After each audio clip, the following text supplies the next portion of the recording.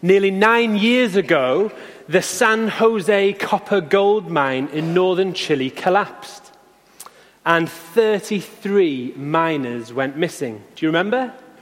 I thought, I didn't expect a response. We're sitting in tables, we're responding, this is great.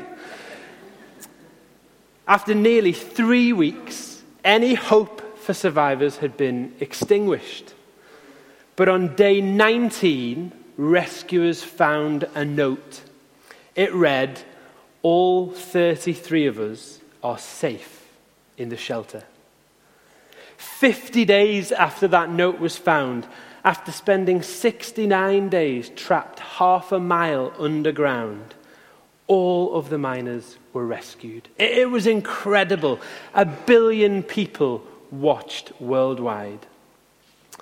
But what happened afterwards? Well, in the immediate aftermath, a local businessman gave each of the miners a Kawasaki motorbike and 10 grand. Not bad. They were guests of honor on American chat shows. They got an all-expenses-paid trip for them and their families to Disney World, and also an all-inclusive Greek island cruise. A movie was made about them, starring Antonio Banderas. You might have seen it. And they even got invited to a Manchester United game. Although, considering all they'd been through, that seems a bit much to me. But all that soon died down. On the 5th anniversary of the mine's collapse, one newspaper article said this: "For the miners, now there are simply degrees of bad. All are as poor as they were before. They have been exploited and then abandoned, but by the mine operators who have escaped all blame for the disaster, by the politicians who used the rescue operation to bolster their own popularity, and by lawyers who advised the miners badly and cheated them out of the rights to their story and millions of dollars." Mario Sepulveda was one of the miners. He was so irrepressibly positive during those 69 days underground that he was nicknamed Super Mario. This is what he said after. "People saw the pictures of the rescue and they thought our hell was over. In fact, it was just beginning." This morning in Jonah chapter 2, we get to see what Jonah was thinking while he was trapped. Not inside a mine, but inside a fish.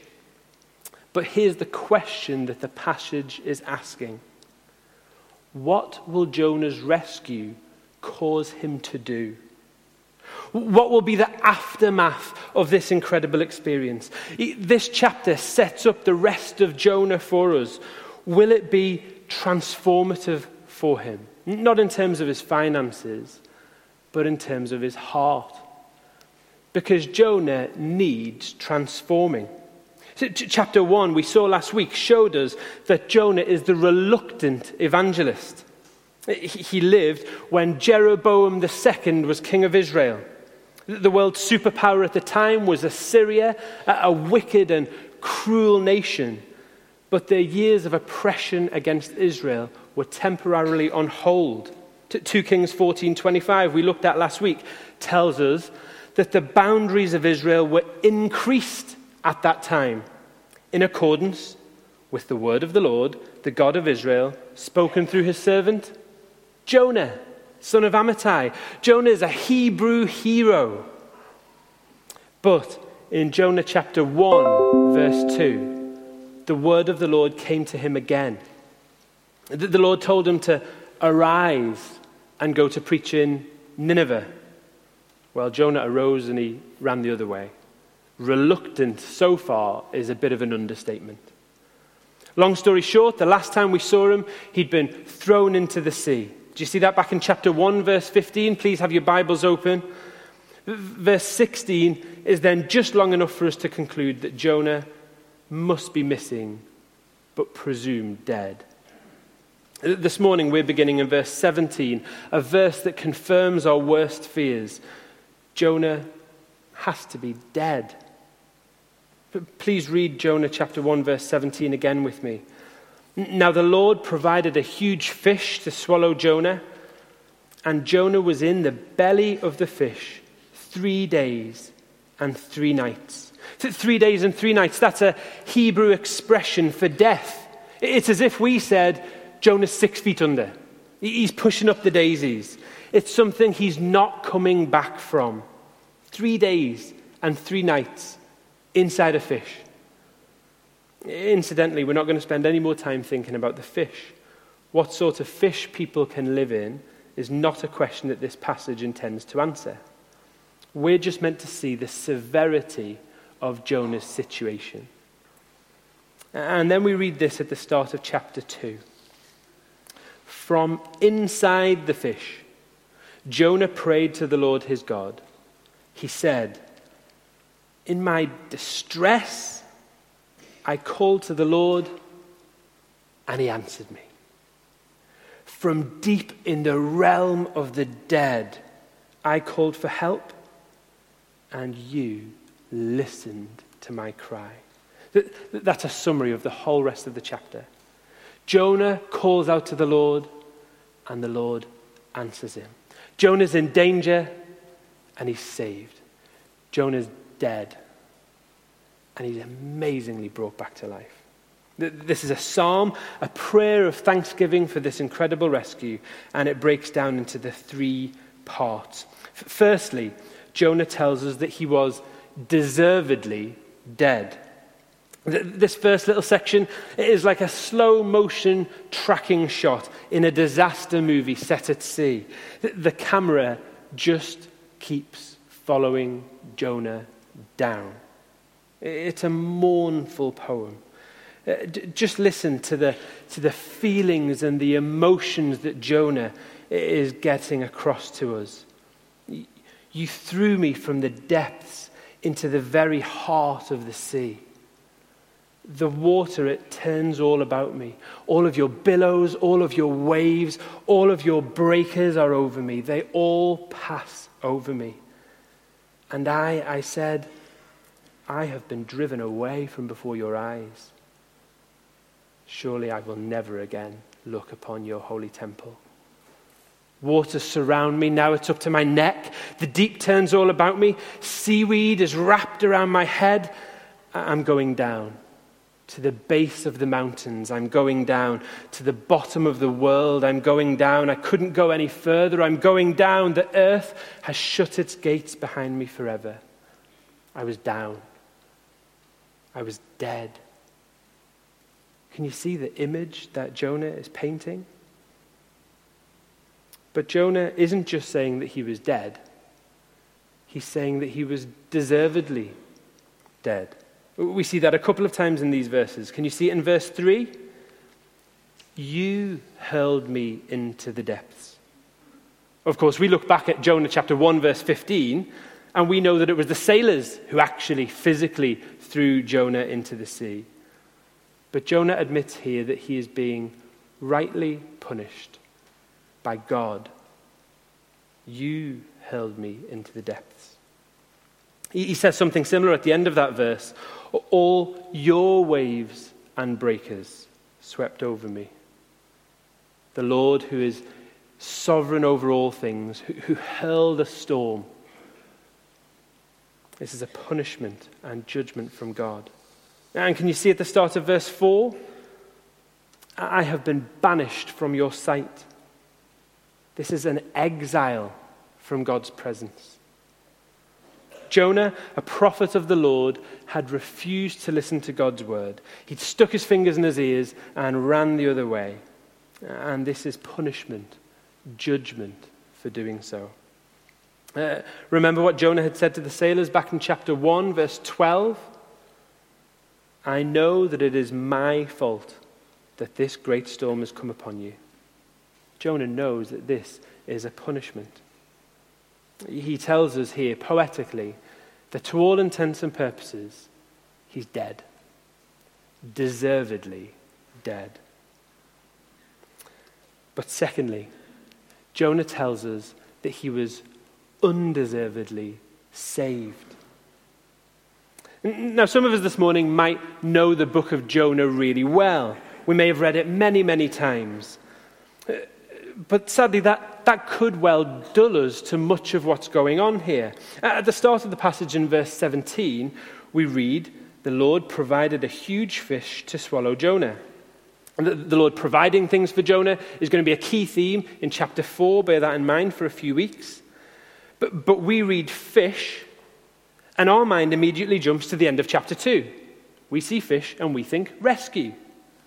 If this morning you're hearing this passage for the first time, then that's fantastic, because you might be thinking what we should all be thinking. Is this whole fish swallowing Jonah thing a good thing or a bad thing? Because it's not clear. Is this a punishment? Certainly looks like it. Or is it a rescue? We know the end of the chapter. Is this judgment or is it salvation? We need to remember that Jonah has been eaten by a fish. Of course, though Jonah is being deservedly punished, he's also at the same time being given undeserved salvation through judgment. The turning point of this psalm is in the second half of verse 6. Can you see it? But you, Lord my God, brought my life up from the pit. The pit, being lifted from the pit, is a rich biblical image. The pit is the place of destruction, of death, of judgment, of punishment. But it's also the place from which people are rescued and saved by the Lord. Think Joseph. Think the Psalms. And Jonah here says, Lord, my God. It was laughable when he said something similar back in Jonah chapter 1, verse 9. But back then it didn't very much look like the Lord was his God. He was running away from him. But here he is, saved by his God. And in verse 7, as Jonah is drifting in and out of consciousness, his life ebbing away, what he didn't believe possible back in verse 4 actually happens. His prayer rises to the Lord's holy temple, and he's saved. Jonah was deservedly dead, but he has been amazingly and undeservingly saved. We've already been reminded that we've seen some incredible turnarounds this week in the football world. David was happy about one of them. I was happy about one of the others. On Friday morning, we gave each other a big hug and then realized in a few weeks' time we're going to be enemies. And we're quite glad that we're going to be apart for a little while. But Jonah here has personally received a turnaround, a salvation story of the highest order. And for those of us here this morning who are Christians, Jonah 2 reminds us that we too have been rescued, but that our rescue story is even greater than this rescue story of Jonah. In our sin, we rejected and disobeyed God's word and ran the other way. We went our own way. We deserved punishment and judgment. We were dead in our trespasses and sins. But we too have been rescued. We have received undeserved salvation by the work of the Lord Jesus Christ on the cross. And while there are many places in this chapter where Jonah's rescue reminds us of our own rescue, Jonah is also a shadow, a pale imitation, pointing us to that work of the Lord Jesus. But because in order to undeservedly save us from death, Jesus had to undeservedly go through death for us. Jesus wasn't hurled into the depths of the sea. No, he was lifted high on a cross. Jesus didn't have seaweed wrapped around his head. No, a crown of thorns was thrust upon his brow. Jesus didn't receive an answer when he called out to his Father. No, he was truly banished from the Lord's sight. When he cried out, "My God," there was silence. Jesus didn't sink down to the bottom of the world. No, he descended into hell. Jesus wasn't nearly dead. No, he died. Jesus didn't spend 3 days and 3 nights in a fish. No, he spent 3 days and 3 nights in a tomb.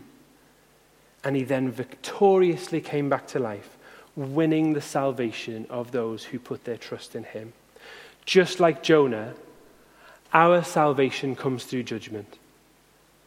But our judgment has been taken by the Lord Jesus Christ. If this morning you're here and you don't know the Lord Jesus, if you have not come to him, if you've maybe been running from him and his word, then this morning he offers you a totally undeserved but totally full rescue. For those of us who are in Christ, we, like Jonah, deserve death. We must remember what our state was. But we, like Jonah, have received an undeserved salvation. But then the end of this chapter gets us to the reason that Jonah 2 is in this book. Because in this third section, Jonah reacts to his undeserved salvation from deserved death. This is what the passage is asking. What will Jonah's undeserved salvation from death cause him to do? Jonah was the reluctant evangelist who runs away. But then in this psalm, we're given an inside track into his mind as he contemplates his undeserved salvation. So what will he do? What will his reaction be? Will it transform him? Well, let me read verses 8 and 9. He's still in the fish at this moment. He's not actively reacting yet. But he tells us what he's going to do. Verse 8. Those who cling to worthless idols turn away from God's love for them. But I, with shouts of grateful praise, will sacrifice to you. What I have vowed I will make good. I will say, salvation comes from the Lord. Jonah deserved death, not deliverance. And yet he was undeservedly saved, so that he couldn't do anything but recognize the greatness of the Lord's compassion, thank him for it, praise him, and recognize his reliance on the Lord alone. He's so thankful. Verse 8 indicates Jonah's salvation experience means that he now wants others, especially those who cling to worthless idols, to know just how misguided they are. There are many who don't know Jonah's God, many clinging to worthless idols. Worthless in that those idols can't do for them what his God's done for him, rescue. There are many who need to hear of God's love for them.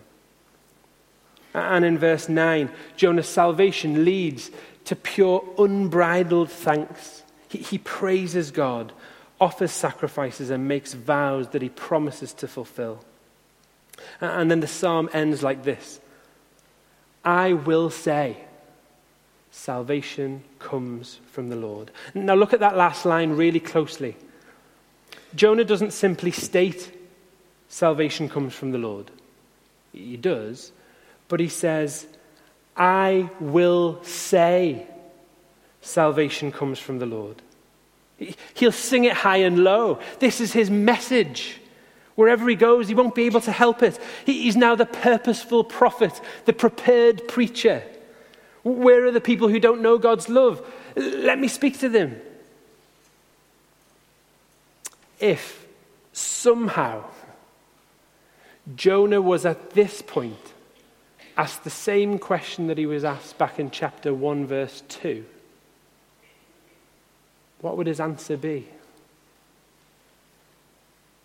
I will say, salvation comes from the Lord. What he knows for himself, what he's experienced, will be the song on his lips. A salvation experience like the one that Jonah has had would make anyone empathize with someone else in the same situation. You remember just last year in Thailand, 12 members of a youth football team and their assistant coach were trapped in a cave for 18 days. Guess who got in touch? Super Mario. Of course he did. He himself had experienced what they were going through. He wanted them to receive the rescue that he had in that Chilean mine. This is what Mario said. Much strength to them. I'm going to see what's possible. I'm calling someone from the Chilean government to try to get some money together. I think it's important as a country for us to be there after what we went through. I myself, I would love to go. I would love even just to give them a hug. That thankfulness for what he's received, leading to wanting others to receive the same salvation, to be rescued. It's how Jonah reacts. It's how Super Mario reacts. And surely it's how we react. Having ourselves received undeserved salvation, we all simply want to tell others about what we ourselves have experienced. We can't help ourselves. You couldn't stop us if you tried, could you? Well, maybe it was in the early days. Maybe it is some days. But I confess that that's not my experience every day. Sadly and wrongly, I'm still often like the Jonah chapter 1 Jonah. And there are hints here in Jonah chapter 2 that Jonah is perhaps still the Jonah chapter 1 Jonah 2. There's a real muddiness to this passage, which gives us the context for what is to come in the rest of the book. At this, the halfway stage of the story, everything's in the balance. We've seen what's happened so far, but there should be some hints, some flags, nothing explicit, but ways in which the author wants to hint at what we've already seen and what we know of Jonah to make us ask, has this experience truly transformed him? You'll notice in Jonah chapter 2 that all through the passage there are loads of me's and my's and I's. It seems maybe self-absorbed. I mean, I guess he has personally been rescued, so maybe that shouldn't be a surprise. But has Jonah's attitude to others truly been transformed? Jonah seems to start with himself an awful lot. Look at it in verse 2. In my distress, I called to the Lord, and he answered me. And again in verse 7, when my life was ebbing away, I remembered you, Lord. Who's the hero? Is it the Lord? Or is it Jonah? Who acted first? Look again at Jonah chapter 2, verse 3. He's accepting here that God is deservedly judging him, but it also comes awfully close to sounding like he's blaming God for the situation that he's found himself in. We've read the whole chapter a couple of times now. Can you see any repentance? Can you see him say sorry? Verse 8 and 9, Jonah's reaction itself. I mean, Jonah's saying the right things. But please just look back at chapter 1, verse 16. Look there with me. What is it that the pagan sailors do? They offered a sacrifice to the Lord and made vows to him. Is Jonah having a dig at them here? Even in his reaction to his salvation? These pagans, these people who cling to worthless idols, they'll not last. They'll turn away from God's love. They're not like me, a Hebrew. Their sacrifices and vows, they're not like mine. I'll keep mine. I'll fulfill mine. I'll actually do what I've promised to do. It's not clear. It's muddy. The story could go either way. And then there's this abrupt ending to the first half of the book. In Jonah chapter 2, verse 10. And the Lord commanded the fish, and it vomited Jonah onto dry land. There's a host of words the author could have used here. And the Lord commanded the fish, and it took Jonah onto dry land. and it placed Jonah onto dry land. And the Lord commanded the fish, and Jonah was saved. But the word used is vomited, spewed. I don't want to make you feel queasy, but it's an evocative word. After Jonah's sublime psalm, all these wonderful words were left at the end of the chapter with Jonah sitting in fish vomit on a beach. Some rescue. One commentator wonders whether even the fish couldn't stomach Jonah's hypocritical words. Jonah 2 leaves us with this question. What will Jonah's rescue cause him to do? It's muddy. It's hinted at. It's not clear. What does Jonah's personal, undeserved salvation from deserved death cause him to do? We'll come on to Jonah over the next few weeks. In the rest of the book, we'll see how he reacts. But the question remains for us. What does our personal, undeserved salvation from deserved death cause us to do? In light of what Christ has done for us if you are in him, in light of our salvation, in thankfulness for all that Christ has done for us, from the only thing that could possibly transform us, what should we do? What will we do? Well, we should truly react with the words of Jonah chapter 2, verse 8 to 9. We should have an urgency for those who are clinging to what we know are worthless idols, to worthless things, when we have something of ultimate worth. We should cry for those who are turning away from God's love for them. We should be truly thankful to the Lord for our salvation, with shouts of grateful praise. We should be willing to sacrifice, and we should be ready to say at all times, in all places, to all people, salvation comes from the Lord. What might that look like?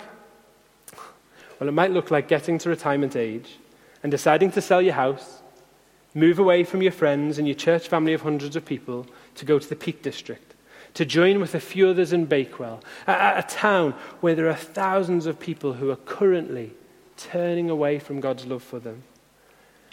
And going there not to eat Bakewell tart, and not just to climb mountains, or I'm sure there will be some of that, but because the Lord has laid on your heart, I will say, salvation comes from the Lord. Now, of course, that won't be all of our story. It can't be, and it shouldn't be.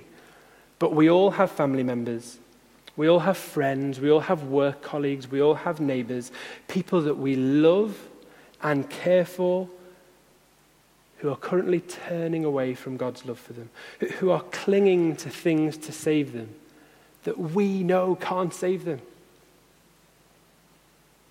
So for each of us, out of a heart of deep thanksgiving and gratitude for our undeserved rescue from deserved death, we have to be telling people that our Lord can rescue them too, just like he's rescued us.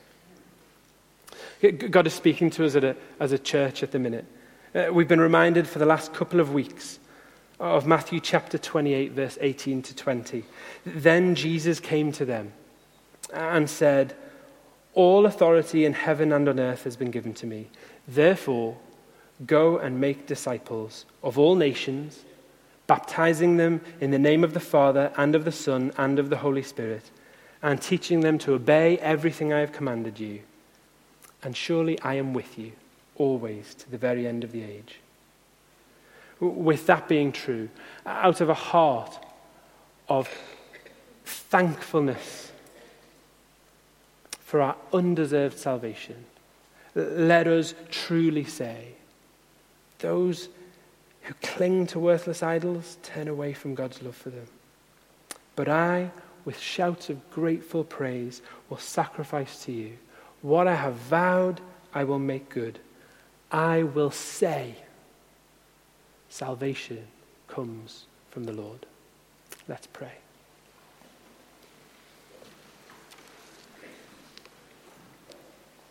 Heavenly Father, we thank you for your word. Father, thank you for reminding us again of our standing before you, before our rescue, that we were dead. Father, we know that in our state, it was you who acted first. You reached down into the pit.